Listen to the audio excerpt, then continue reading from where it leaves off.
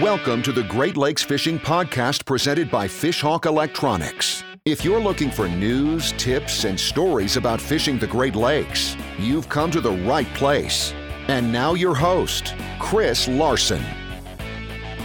Welcome to the Great Lakes Fishing Podcast. COVID-19 has changed fishing plans for anglers throughout the Great Lakes region. Some couldn't get on the water, charters were not allowed, boat launches were closed, things were tough.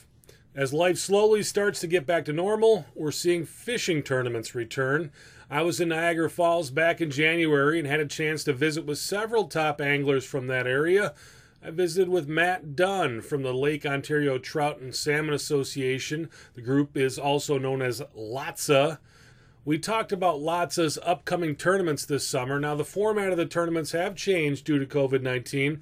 There won't be a post-tournament barbecue and raffle. LOTSA has also changed the weigh-in process to limit the number of people in one area. You can see the new revised schedule and rules by visiting their website at LOTSA, L-O-T-S-A, LOTSA1.org.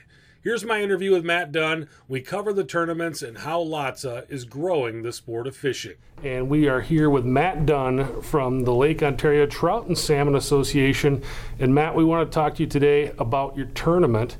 First of all, tell us about LOTSA, Lake Ontario Trout and Salmon Association, and what the organization is all about. We're a club with mostly rec fishermen. It's based on teaching new fishermen into trout and salmon, generally trolling, kids to promote the fishery.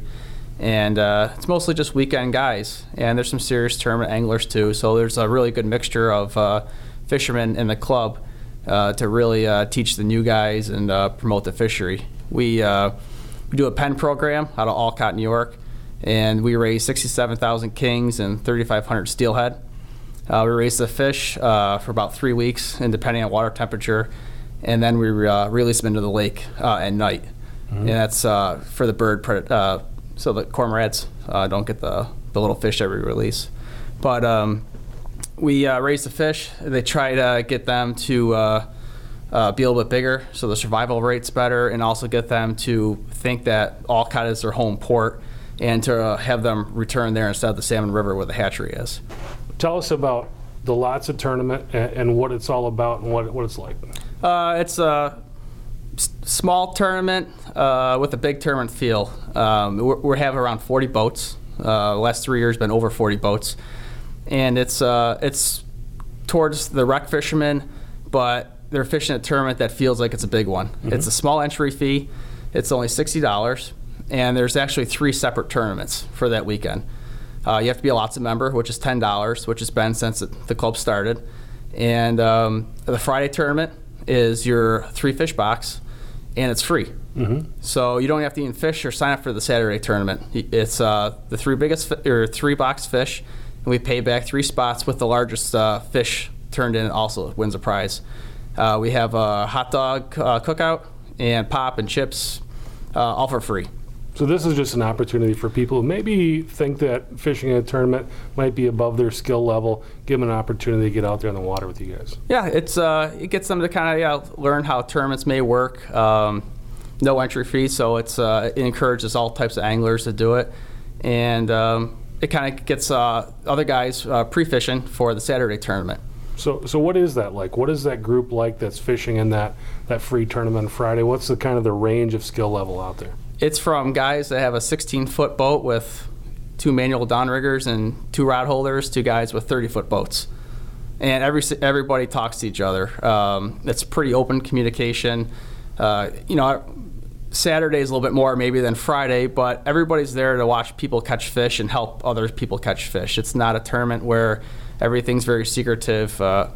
It's a very open tournament with encouragement of people being successful. And really that's what's behind LOTSA. You guys are really an educational group. You have meetings every month and you've got kind of a classroom concept to that. Tell us about what a meeting might be like with you guys. We try to get captains to come to meetings and explain, maybe in the springtime, they'll talk about tactics in the spring or summertime kings. Last year and this year, we're having it actually at a boat.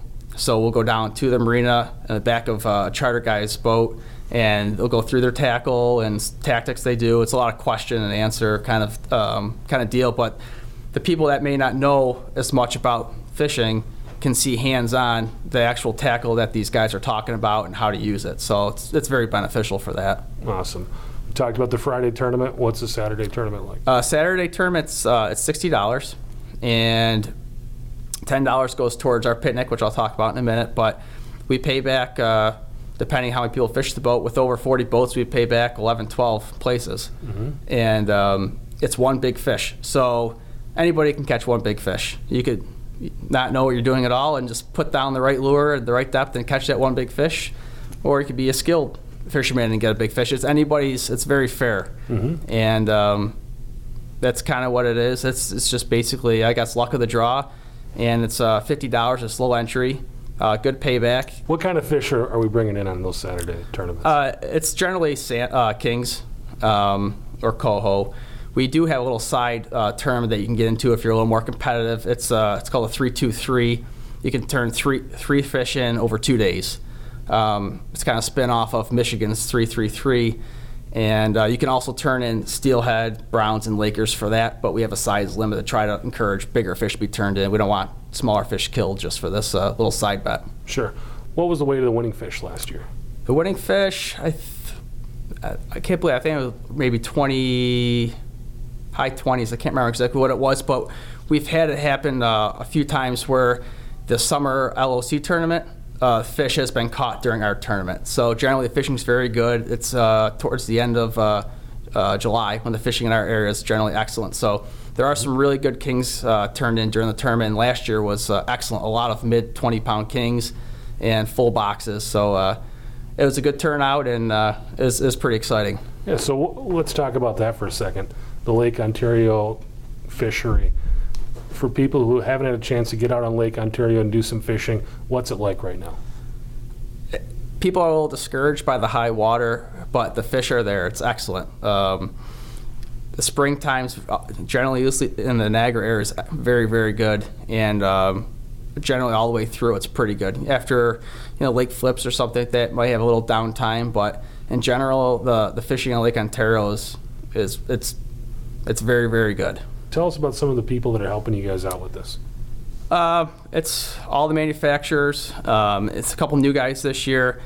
It's a tough thing to ask people for donations, and I think the people know that. They're always very pleasant and say, we're more than happy to help you. They know what Lots is all about. We're giving back to the fishery and teaching people and trying to raise fish and keep it going. So whenever we're asking for donations, everybody's been great.